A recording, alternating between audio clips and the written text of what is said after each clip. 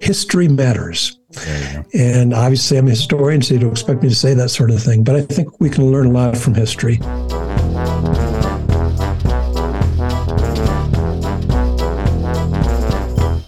I'm Mitch. And I'm Missy. We're coworkers. He's the boss, and we're married. And she's the boss. Together, we host Good Faith Weekly, a podcast on faith and culture. What could possibly go wrong? Tune in and find out. Missy. Welcome to Good Faith Weekly. On this episode, Missy and I are going to catch up after I have been away for a little while. And then later on the pod, we sat down with one of our favorite professors all the way from Hanover, New Hampshire, Dr. Randall Balmer. Dr. Balmer's got a brand new book out entitled Saving Faith. It's a good pod. You're not going to miss it.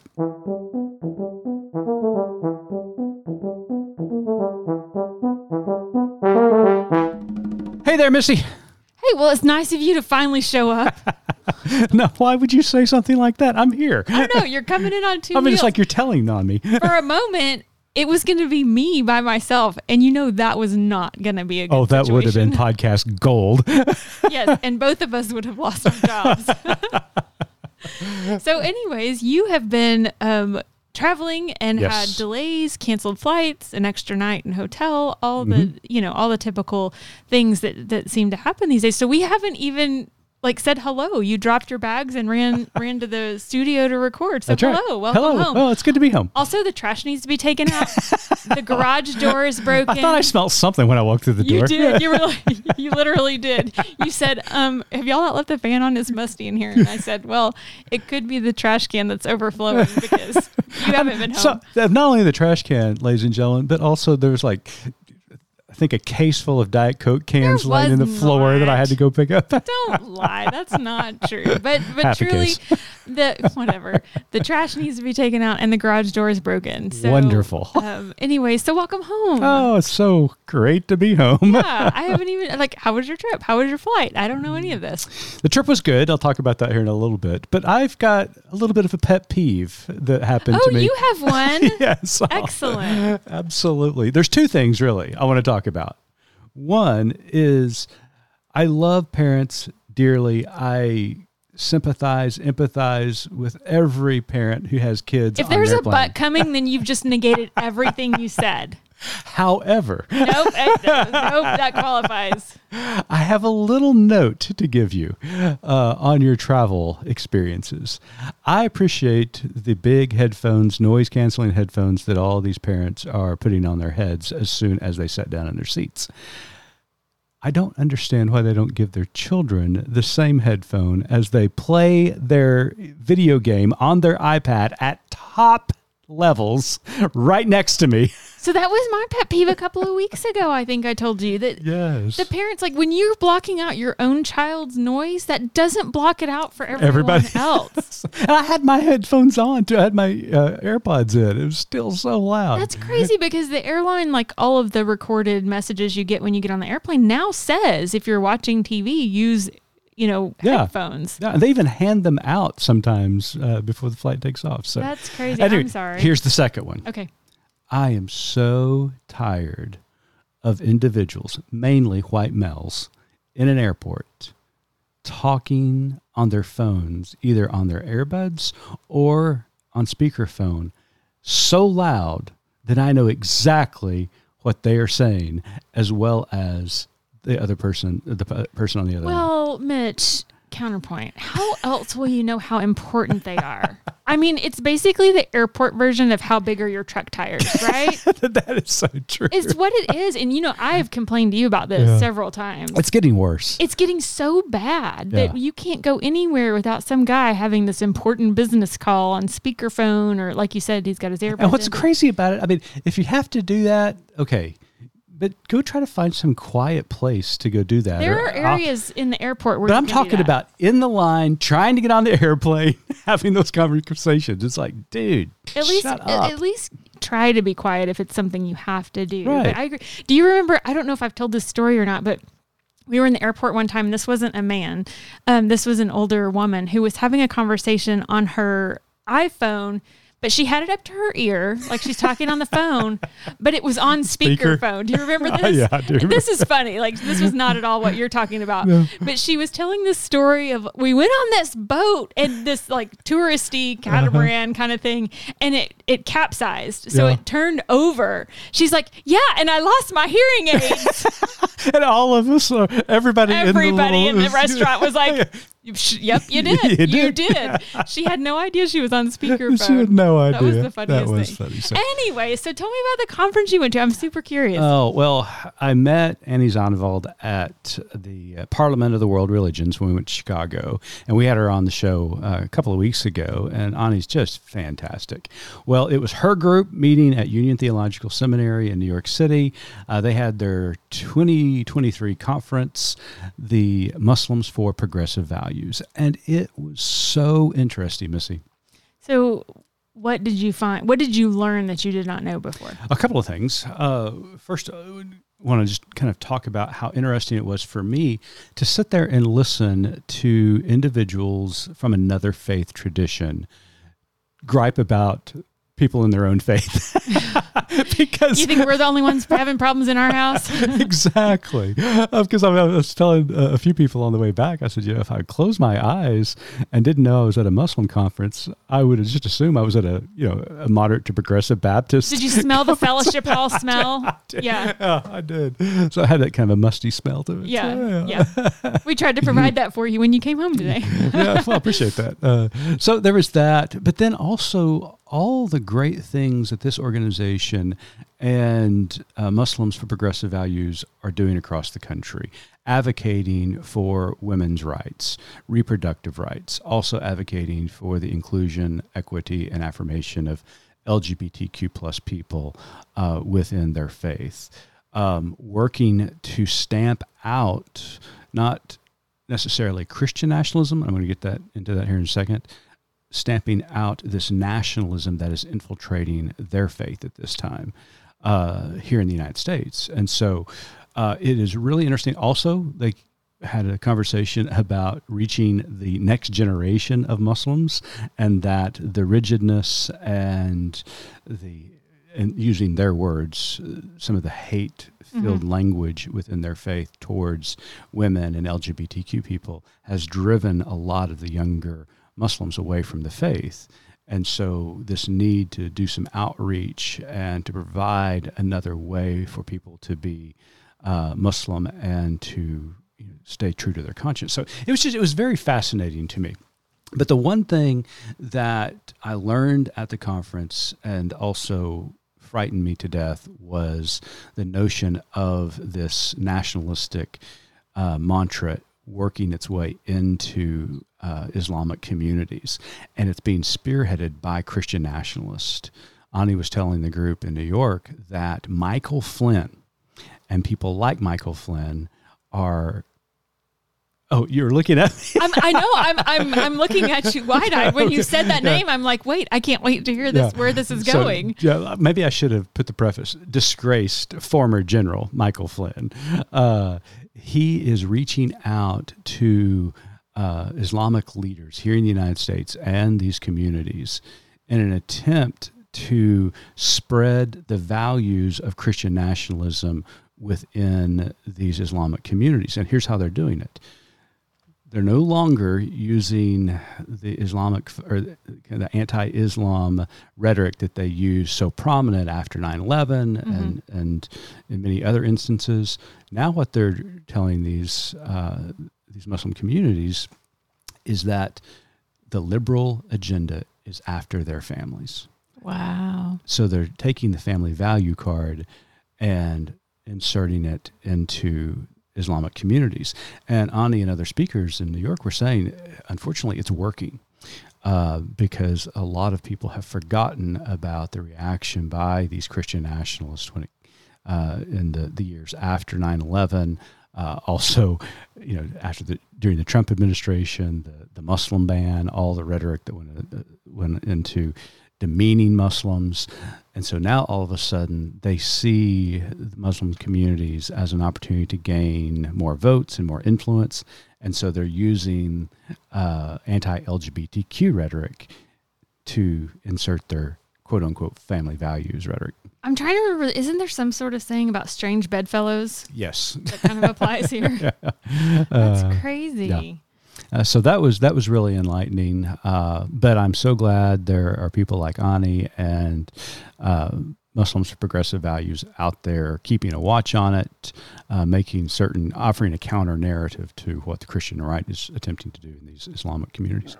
So we're pretty much out of time. We haven't even talked about the biggest drama of the week. What's that? McCarthy got ousted. Is that drama, or is it just like... Oh. Speaking of strange bedfellows. Poor Kevin. I mean, one of the best memes I saw on the internet after McCarthy was kicked out of the speakership was that there's a picture of Kevin McCarthy alongside a picture of Kevin McAllister and said, well, at least one of these Kevins defended their house. That's fantastic. Well, I've seen so many that I've loved and saved, none of which are appropriate for this podcast. That's why I rushed back home. That's right. See, this is why you're here, and I didn't go it alone. Otherwise, we'd have been exploring some of the funny stuff that's been flying around. Yeah, but I mean, Kevin's got nobody to blame but himself. I mean, he put himself in this situation by agreeing to the rules, caving to ultra-conservative in his own party to get the speakership, and so when Gates makes this motion, wasn't surprised to me. And then he's crying over the fact that Democrats won't help him after just not long ago, him agreeing to a deal with Democrats to get the budget passed or to avoid a government shutdown. And then he goes on television and just lambashes them.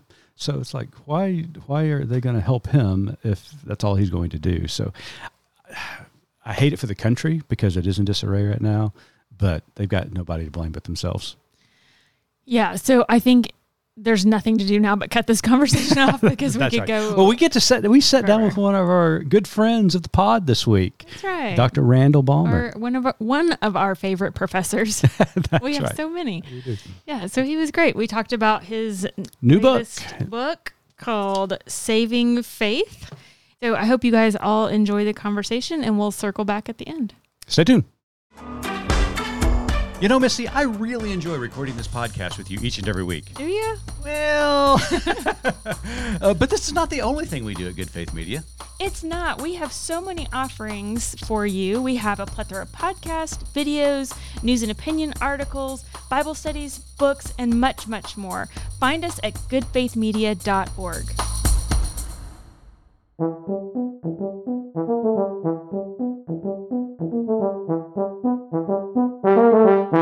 Welcome back to Good Faith Weekly. On this episode, we've got a very special guest with us. A prize-winning historian and Emmy Award nominee, Randall Balmer, holds the John Phillips Chair in Religion at Dartmouth, the oldest endowed professorship at Dartmouth College. He earned a Ph.D. from Princeton University in 1985 and taught as a professor of American Religious History at Columbia University for 27 years before coming to Dartmouth in 2012. He has been a visiting professor at Princeton, Yale, Northwestern, and Emory Universities, and the Columbia University Graduate School of Journalism. He was also a visiting professor at Yale Divinity School from 2004 to 2008. Dr. Balmer has been published widely in both scholarly journals and in the popular press. He is regularly asked to comment on religion in American life, and he has appeared frequently on network television, NPR, and both the Colbert Report and The Daily Show with Jon Stewart. Dr. Balmer has published more than a dozen books. His latest, entitled Saving Faith, How American Christianity Can Reclaim Its Prophetic Voice, is in bookstores now. Dr. Balmer, welcome to Good Faith Weekly. Good to be here, Mitch and Missy. Thank you for having me. Well, Dr. Balmer, again, congratulations on the new book. We are big fans. We're always cheerleaders of any Balmer book that comes out. We immediately purchase it. We actually do the pre-orders, to try to raise your stock there on Amazon and Barnes & Noble. But congratulations on the book. It is the perfect size. I can't wait to buy this and give it out as a gift to others. Well, Thank you. As I said, I haven't seen it yet myself, so I understand some copies are on the way, but I'm happy to talk about it. Yeah. Well, I want to begin by asking you kind of a personal question. Reading your book and doing my own research throughout the years regarding the topic that you are writing about in Saving Faith, I am struck by the significance of the prophetic voices throughout history. And you allude to many of them within this book and throughout your entirety of your writing career. Now, here are some of the questions I have of somewhat of a personal note. What kind of prophetic voice do you imagine for this time right now? Is it an echo of the past or something new emerging at this time and in this moment? What a great question. Well, I guess my default answer to that, without having thought about it more than just a few seconds to ask the question, is that it has to be a prophetic voice that is informed by the past. And by the past, I mean, not merely American religious history, although that would be my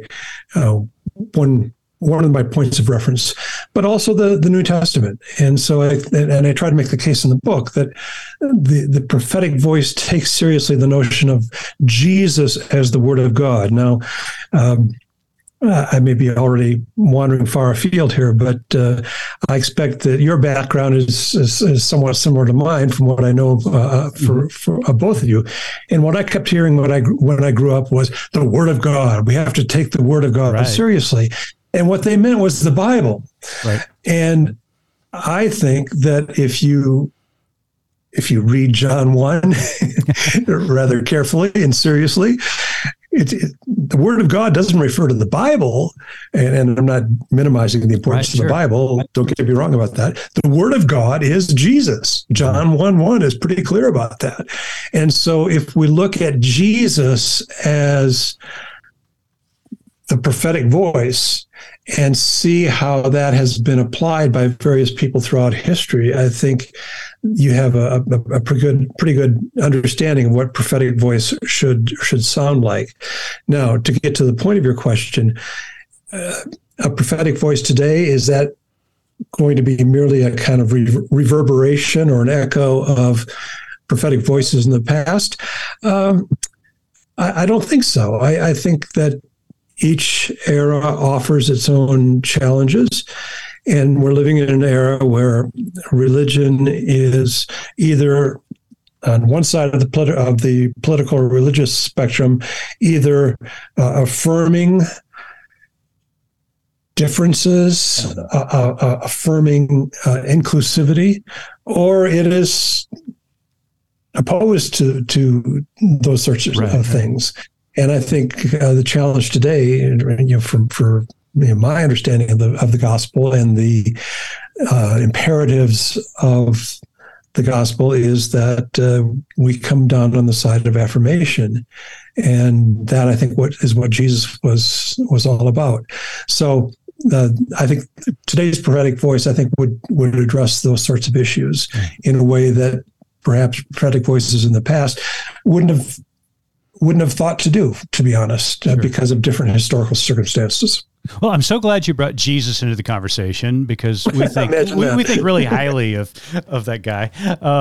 But one of the things that we have noticed here at Good Faith Media has been when we hear the rhetoric of those who are wrapped or steeped in fundamentalist Christianity or Christian nationalism, or the problem with the religious. I know there's a problem with the term religious right, but those who are advocating for this very rigid theology and practice of theology, it seems as though Jesus disappears in their rhetoric. They don't talk a lot about Jesus, and you actually even allude to that in the book. Yeah, I think that's true.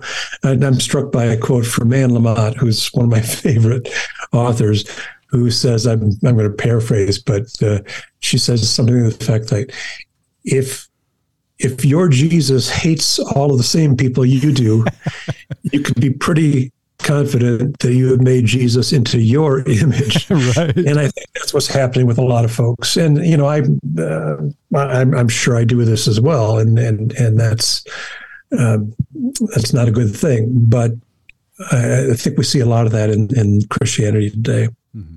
So, Dr. Balmer, you begin the book by talking about the Pew Research, the 2021 Pew Research study, which we have, written about. We have several articles about. We've talked about this internally. We've talked about it on this podcast, that found a steep decline in people's involvement and engagement with the Christian church. I know the pandemic, I think we would all recognize the pandemic has added drastically to the numbers and to that decline. Can you talk to us a little bit about some of the common factors that are prompting people to withdraw from the church, to disregard that prophetic voice that you two were just discussing? Yeah, I think there are probably a lot of things going on. And I think part of it is simply the difficulties of modern life. Most households now, I'm not sure most, but I imagine at least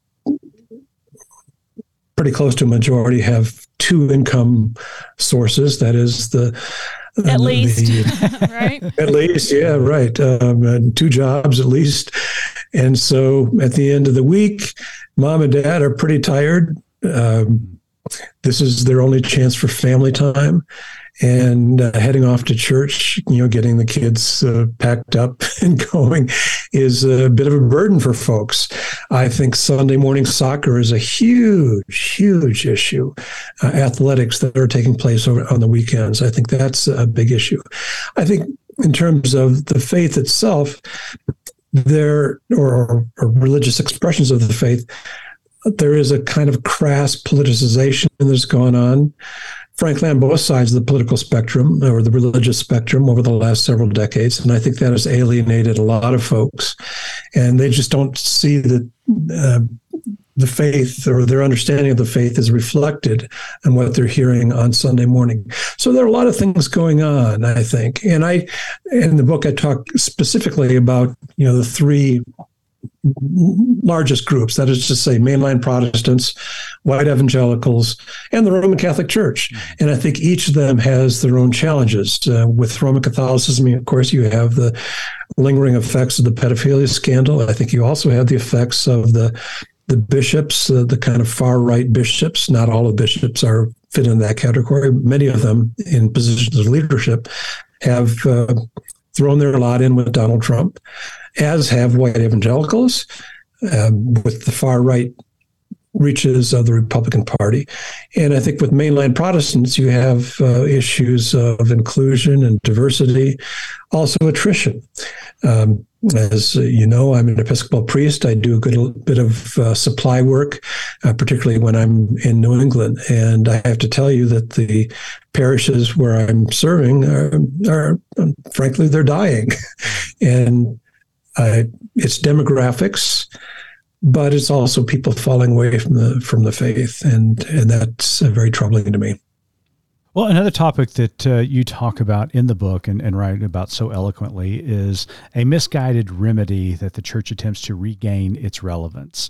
That there are some of these misguided remedies that are very attractive to some within the church and even the larger culture. One is this advocating for a return to past values. But when you begin to peel that onion a little bit, you discover real quickly that there is a massive problem with that way of thinking. Can you explain why longing for the past is not always that helpful? I know this is difficult for a historian, but tell us a little bit about why it's important to learn from the past and glean knowledge from the past, but this idea of returning to the past is so damaging. I think one interpretation of the religious right, and as you know, this is something I've thought about and written about quite a bit, is that there was a kind of pining for some idealized notion of what America was in the 1950s and early 1960s and so forth. And I actually teach a course on the 1960s, so I delve into that a bit. And there is this idealized vision of the past, the Ozzie and Harriet sort of family structure, Andy of Mayberry is a very popular, nostalgic trip for a lot of people. Right. And I talk in the book about the people who go to Mount Airy, North Carolina, in search of Andy of Mayberry and those sorts of values and that sort of thing. But I think, again, as you suggested, if you scratch the surface a little bit, you see that a lot of folks are not living their true selves, certainly in terms of sexual identity. You have women who are who have submerged their identities into their husbands and into their families. And that begins to change, of course, with the publication in 1963 of The Feminine Mystique, the second wave feminism. But there is still that very strong pull back to these idealized days of the 1950s. And I try to suggest in the book that, well, maybe they were not so ideal as, right. as we think, particularly in terms of race relations. Of course, this is the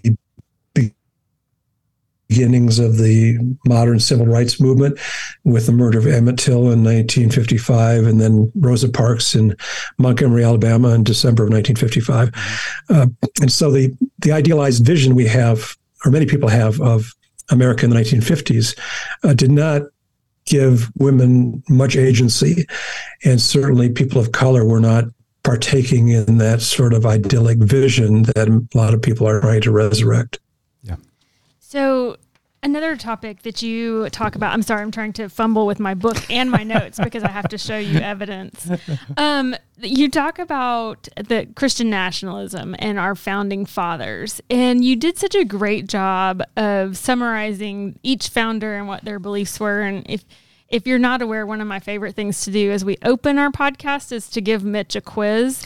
And so I have each of the founders like underlined along with their belief system. Oh, no. And I immediately got, I got twitchy, imagining walking into your classroom and having an exam in which there's like all these founding fathers listed on one side and all of their belief systems on the other, and you have to match. This is a terrifying memory for me in test taking. So Mitch, get ready. Okay. All right. I can't wait. Anyways, back to the question at hand. Why is it so important? Why was it so important to the founders that the United States government be established as a secular institution? And in it, will you just kind of briefly touch on the treaty that you quote in the book, the Tripoli, right? Treaty of Tripoli, yes. Yes. Well, I think the founders were really quite remarkable people. And I think part of what they were looking at was the history of religious factionalism in Europe. And so they saw, here you have these European societies that are resting or founded on this intersection of religion and politics, church and state. And they saw all of the bitter disputes that came out of that, and they wanted to avoid that. I think that was one factor. I think the other factor was the fact that along the Atlantic seaboard, there was a remarkable diversity of religious life during the colonial period. One of my basic bread and butter courses that I've been teaching now for years, 4 decades at least, last time I counted, is religion in North America. And what I do at the beginning of that course, almost invariably, is I take a map of the Atlantic seaboard from the colonial period. And I ask students, what was the main religious group in each of these areas or each of these colonies? So I won't go through it all today, but of course you've got both the Pilgrims and the Puritans in New England. You go down to Rhode Island, you've got Baptists as well as Quakers, and you've got a huge diversity of religious life that was intentional. That was Roger Williams' idea, is to create a haven for religious conscience. You go west to Connecticut, you've got another brand of Puritanism. You come down into the middle colonies, you've got the Dutch Reformed Church, but you also have Huguenots. you've got Roman Catholics, you've got Quakers, you've got Baptists, you've got Lutherans, Pennsylvania, you've got all these German religious groups. And so, and what is now Delaware was founded by Swedish Lutherans. I mean, you talk about religious diversity. So, and I'm not going through the whole map here, but you get the idea. And the founders were very aware of that. And so they said, listen, we're not going to establish any one religion as the faith of the country. And in Virginia, there was a real showdown, frankly, between Patrick Henry and James Madison, because Patrick Henry wanted to specify Christianity, broadly Christianity, as the religion of Virginia. And Madison marshaled his forces, and they were able to turn that back. So I think that's part of the genius of American life. And again, I often talk about the First Amendment as America's best idea, and I think it is, because it has set forth this establishment or disestablishment where no one religious group would be able to dominate American religious life, and that has created a free marketplace and has led to the vitality of religious life in America, which is unmatched anywhere in the world. Now, you asked me to refer to the Treaty of Tripoli, which is really quite remarkable. And I don't have the text in front of me. I think maybe, Misty, you can read it for me. Would you like me to read from let me the book first set it up here. Dr. Balmer? Let me first set it up by saying that this was a treaty that was negotiated during the presidency of George Washington, and it came finally to the Senate for ratification in, I believe, 1796, when, am I right about that? I don't have the text in front of me, when John Adams was president.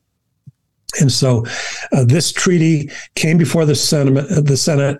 It was read aloud in front of the Senate and ratified unanimously by the United States Senate. And Missy will read the text for me because I don't have it in front of me. Okay, so I'll read the text here from the book. It says, as the government of the United States of America is not in any sense founded on the Christian religion, as it has in itself no character of enmity against the law, religion, or tranquility of the Muslims, and as the said states never have entered into any war or act of hostility against any Islamic nation, it is declared by the parties that no pretext arising from religious opinions shall ever produce an interruption of the harmony existing between the two countries. Wow.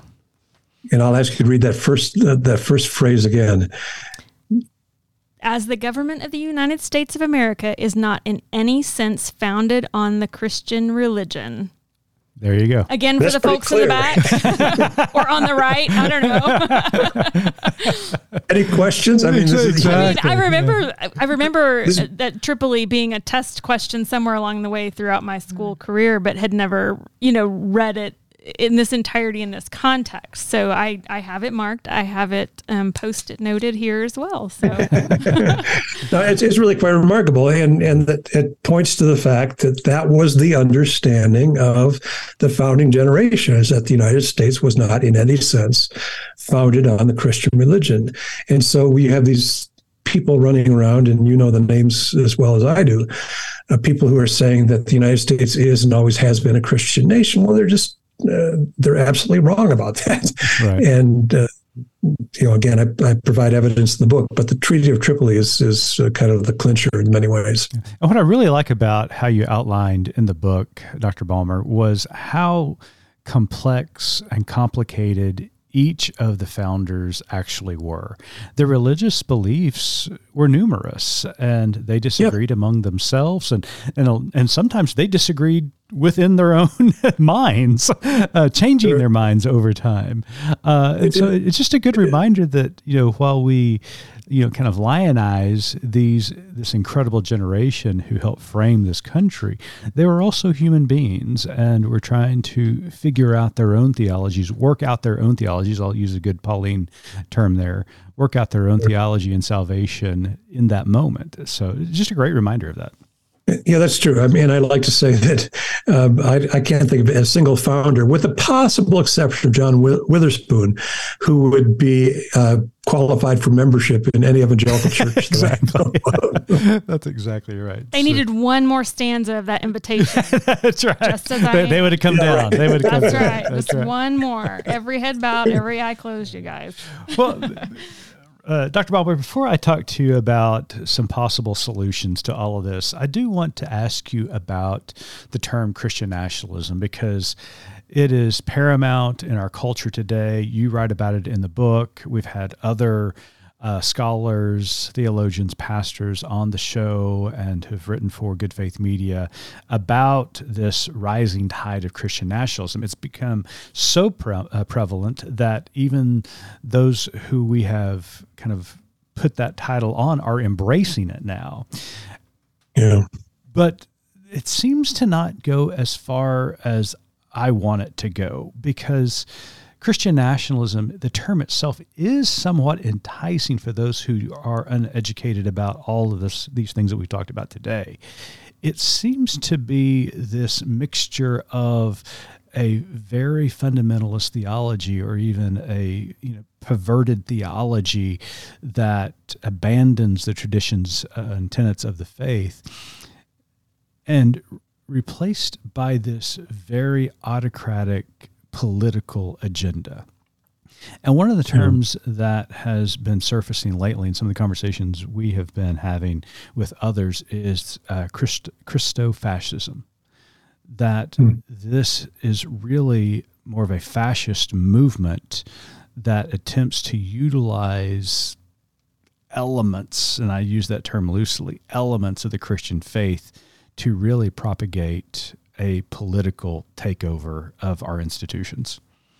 Yeah, I think you're right. And I think to try to put it into context, I can't help but believe that people who are pushing this notion are really afflicted with a sense of loss. That is to say, and this circles back to the question about nostalgia earlier in many ways, that is to say, they are arguing, well, America once was a great place.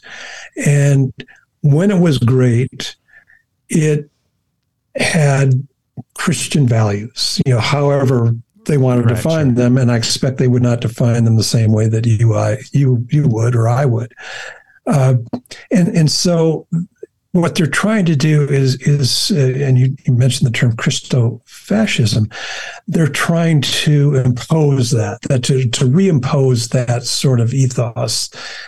And, I think anyone with any historical sense will recognize that's not going to work. It's not going to happen that way. You can't force people to share your values.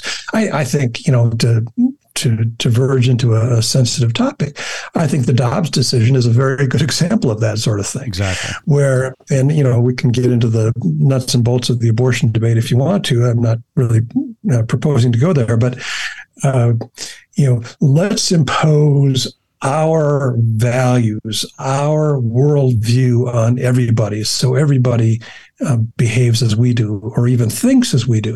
It's just not going to work. I'm sorry, especially in a pluralistic, gorgeously multicultural society in which we live. It's just not going to work. So, I mean, getting back again, I don't want to dive into the abortion thing, but my argument on the abortion issue has been for a long time, it should be treated as a moral issue rather than a legal issue. That is to say, if you really want to eliminate abortion, you have to change the moral consensus around that issue.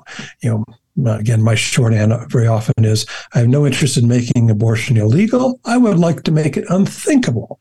That is to say, let's change our understanding of this entire issue.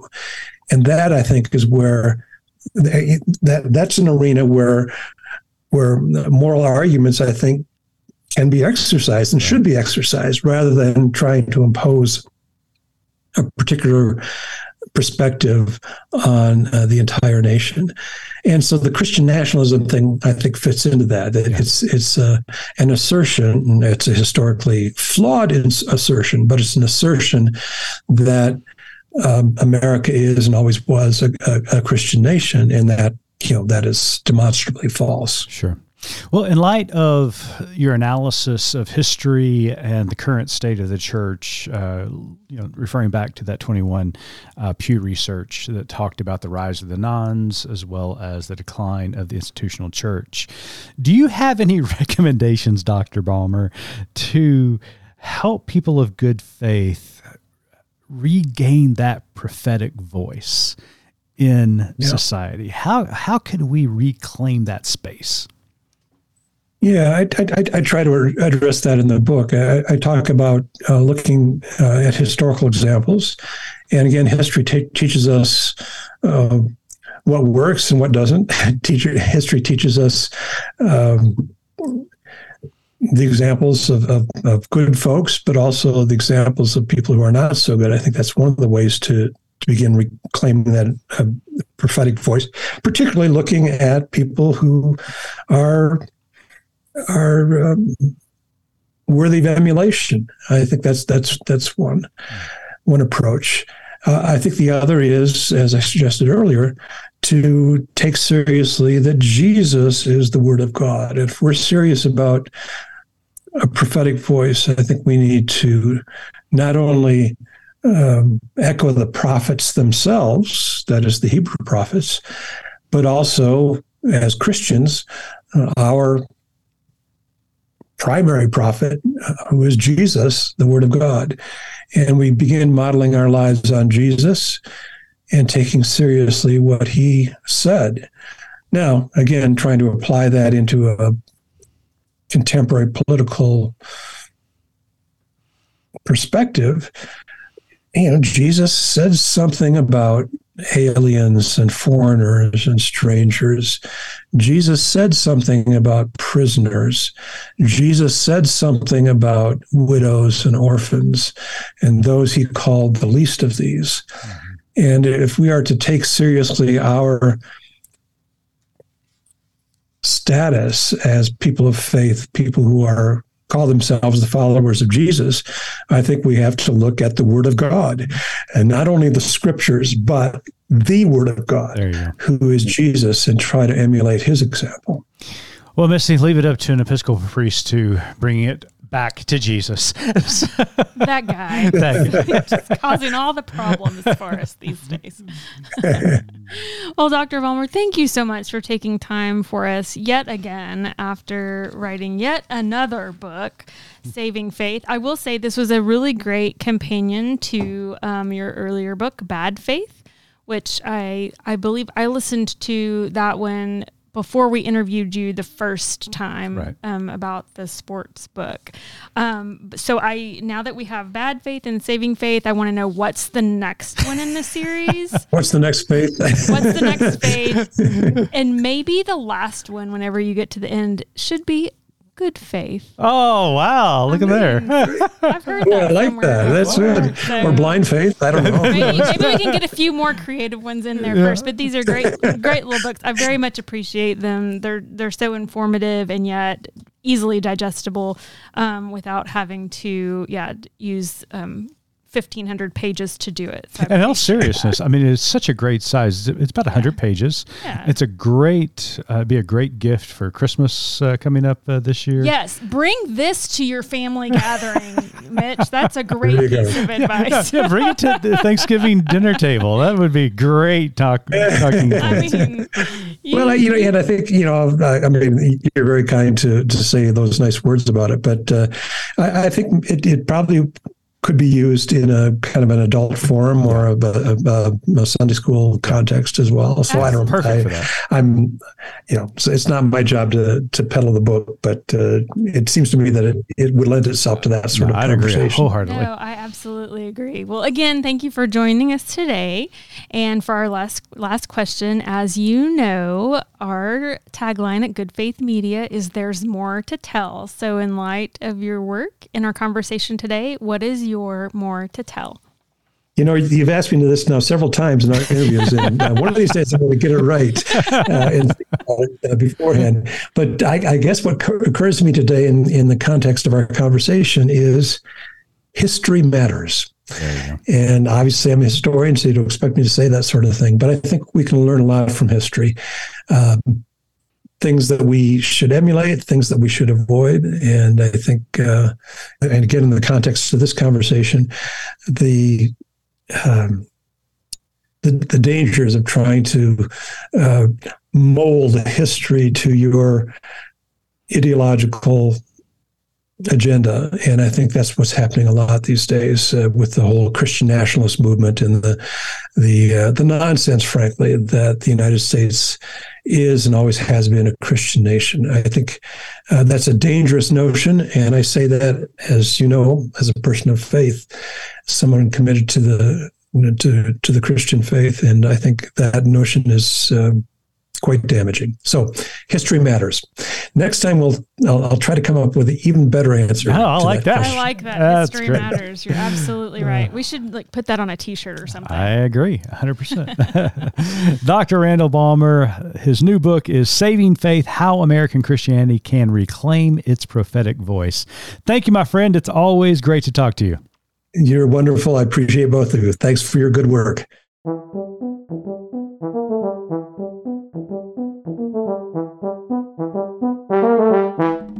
It is always a joy to have Dr. Balmer on the show.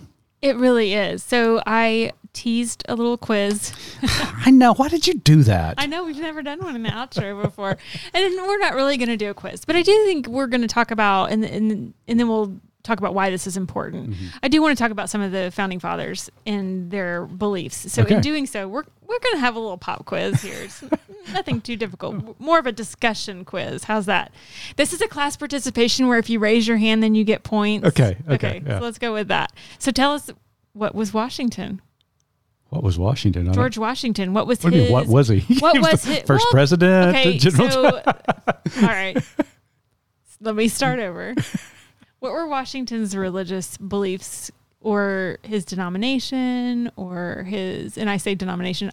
I realize that's problematic, but I say that because that's what our current society wants to impose on them. Sure, absolutely. Well, I mean, there's no doubt about it. He was a deist. Okay. He talks. Ding, ding, ding. You got that right. Okay, you don't mean to elaborate at all. Go ahead. Well, I can tell you, he was baptized into the Church of England, but he was never confirmed. He rarely or never took Holy Communion. Mm-hmm. So tell us briefly, what is a deist? A deist believes, and you can actually pick this up in his writings, it's a belief that there is one God and that this overarching God is providential and oversees the kind of the life of humanity, and it's kind of the big chess player of everything. And so always guiding human history as it evolves, but there is a divine creator, a divine presence moving. I don't know that I would say chess in this regard, but maybe I was going to say, Dr. Balmer, offers this statement. We can kind of talk about this. Mm-hmm. A deist is someone who believes in a divine creator, but a creator who remains indifferent to his creation. Yes. So I think that kind of lines providential. Providential, I think, is a good word. Yeah. I sort of take issue with that, in that I don't know that there's anything ever that I would create or that a person creates that they can be completely indifferent to. Mm-hmm. So I don't know. I'm kind of wrestling with that a little bit right now as far as deism would be concerned. Mm-hmm. It's like, okay, well, could a creator ever truly be completely indifferent? I don't know that indifferent is the word, but maybe, like you said, more providential. I also think it's very contextual as well. Is what I can kind of wrap my head around. I think it's very contextual from the era that Washington lived within, because I mean, he lives in Virginia. He is a plantation owner.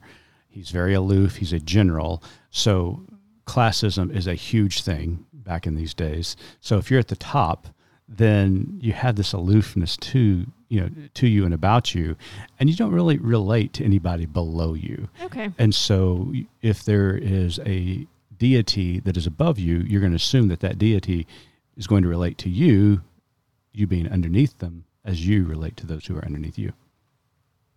Yeah, that makes sense. Okay. John Adams. John Adams. He was an Anglican? He was reared Congregationalist. Congregationalist, that makes sense. He's in Boston. But became Unitarian. Mm-hmm. Here's an interesting fact. He did not believe in the Trinity or Christian doctrine. Really? And a lot of these founding fathers, what I'm saying here is they may have started one way, as we all do. You're raised one way, and then you kind of ebb and flow in your belief. But I believe that kind of the final word was that he did not believe in the Trinity or the Christian doctrine. Okay. So he started out Congregationalist and ended Unitarian. And as we'll learn, I mean, in our conversation and when you read the book, is that it's really difficult for us to pinpoint sometimes any one thing. Right. So we're trying to connect what we understand today back to history. Yeah, sure. So we're giving, based on evidence or based on the books that we read, our best understanding of where they were spiritually and theologically. So John Witherspoon. I have no idea. Okay. He was a signer of the Declaration of Independence. Not somebody, I remember the name, but not much about him. He is associated with Presbyterian and Calvinism. Makes sense. He really is the only founding father who fits comfortably within the Christian tradition as defined by the Nicene Creed. Okay. So he's really the only one that you can kind of point to and say he fits in the box. Mm-hmm. Okay. Benjamin Franklin. Franklin was a Unitarian? This says he was reared Calvinist. Okay. And then he became, and so I'm a little unclear on this, became Mason, which I'm seeing this in some books that we're reading, and I don't really understand how the Freemasons fit into the religious structure, so I don't really have a good answer for this, so I don't know if you're right or wrong. Okay. But that's well, I don't think he had a strong faith practice. I mean, he saw the role of religion as important. Oh my goodness, you said the same thing Dr. Balmer said. Wow. I'm just... Wow. Yes, Dr. Balmer says he understood the utility of religions, which should be, an issue in morality. So he understood the use and need for them. So James Madison. I'd say Madison, maybe a Congregationalist, ends up being a deist, maybe? He was reared Anglican, but never confirmed. His religious views are somewhat enigmatic, but he was a fierce opponent of religious establishments. Yeah. I think that's important to note. And I pulled this quote from the book. He's the one that wrote the First Amendment to the Constitution. I pulled this quote. It says, ecclesiastical establishments tend to great ignorance and corruption. Love it. I think that's all that needs to say. Okay, so our last founding father we're really going to talk about, because I knew you'd have a lot to say about this one. Can you guess who it is? Yes. Thomas Jefferson. Okay, I know you're going to go off for 20 minutes here. No, I'm not. We don't have 20 minutes. But so I'm going to just tell you the answer I have here, and then you can expound. Mm-hmm. I have, quote, he disliked religious factionalism. Yes. Okay, so do you want to comment? I have some more comments, but do you want to go first? Yeah, Jefferson is a moralist. He, as Dr. Balmer points out in the interview, his most famous work is the Jeffersonian Bible, where he takes the New Testament and cuts out all of the miracles that Jesus performed, and really boils down to a moral and ethical way of living. It's hard to pinpoint his particular religion. A lot of people would say maybe he was a deist.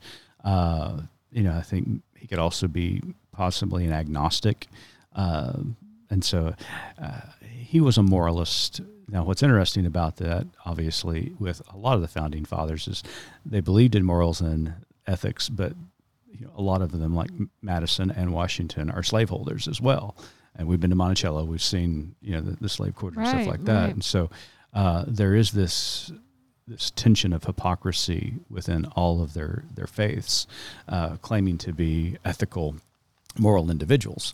But at any rate, I would probably say deist or agnostic. So my last little note here says Adams, Franklin, and Jefferson, that none of them affirmed the divinity of Jesus. No. Which, goes in line. I've heard about the Jeffersonian Bible from you. That was not something I knew before meeting you. But one thing that Dr. Balmer wrote about that I didn't no.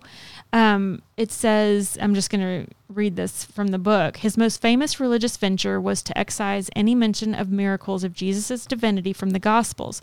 He published what remained as the life and morals of Jesus of Nazareth extracted textually from the Gospels.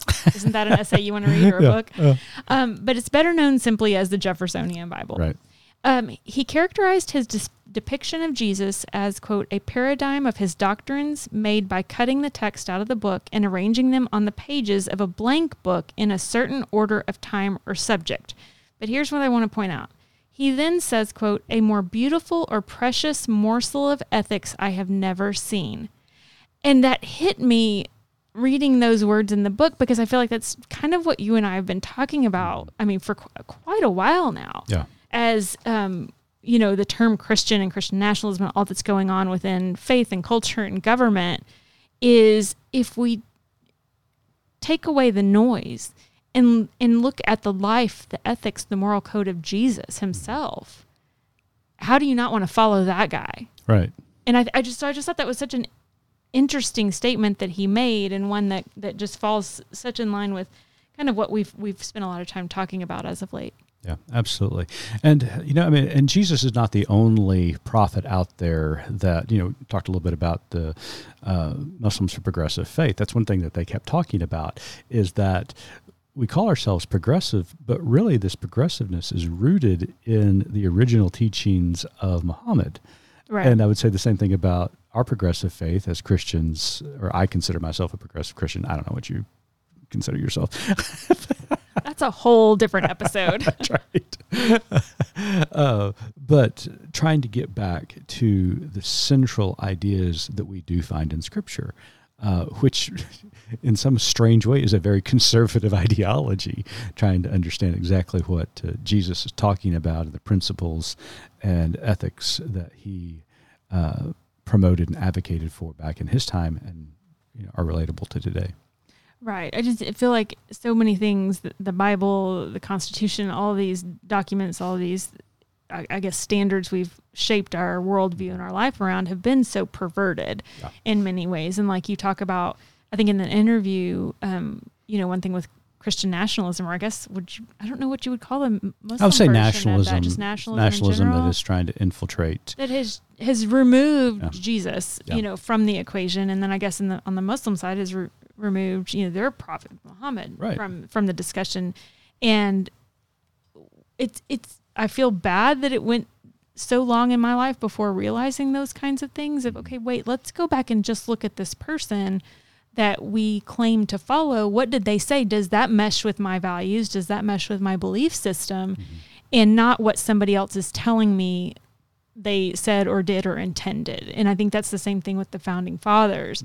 Mm-hmm. When we look at original intent, or, what does the original document say, or whatever, it's you have to be able to think a little more critically, I think, than a lot of people want to think. A lot of people ask me about my journey to where I am today as a progressive. And I always point out the fact that when I stopped listening to preacher rhetoric and started actually studying the Scriptures and reading and reflecting upon the words and life of Jesus, that's how I became who I am today. The same can be said with my political ideology in looking at what the founding fathers wrote, believed, and advocated for during their time. It's all there in black and white. All you have to do is go read it.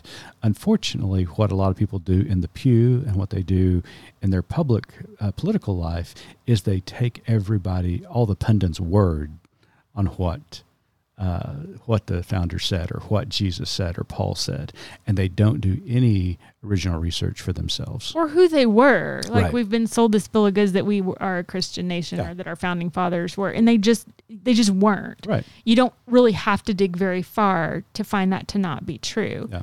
And it's kind of embarrassing. I mean, personally, and to know that, I just kind of accepted, all right, whatever, this was, I mean, I never would have called it a Christian nation growing up or in my early adulthood, but it was just, we were allowed to assume. Yeah. Yeah, absolutely. And that's why I really like this book that Dr. Balmer has published. It's a small book. It's about 80 pages long, but it's filled with incredible facts. It's very readable. It's something that you can knock out in an afternoon or a morning with a cup of coffee.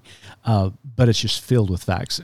In my opinion, it would be a great gift to give to someone. Yeah, I mean, the holidays are coming up. So we're going to do this. Like, which late night host does make the kid think you ate all their Halloween candy and then report, video it? Right. So yeah, let's just do that. If you decide to give this book as a gift to a family member this Christmas, go ahead and just circle back. Let us know what happened. Send us some audio, video, whatever you want to do. Absolutely. But yeah, I feel like this was such a great, like you said, digestible, quick, but gave so much information. I felt like it paired well with the first book of his that I read, which was Bad Faith. I loved that too because it was the same size and structure, or maybe not structure, but it was the same size, but just packed in a lot of helpful information for those like starting this journey of looking into Christian nationalism, our history. So I would highly recommend both of those books. Yeah, absolutely. Well, still got a lot of work to do, and I don't mind telling you, Missy, I'm a little bit tired. Just getting off the plane. Hang on. You got to go take that trash out, man. Sorry, folks. I got to go take the trash out, take the recyclables out, fix the garage door. What else? That's right. Well, I'm not sure. I'll figure it out here in a minute. All right. Have a great weekend. We'll be back next week.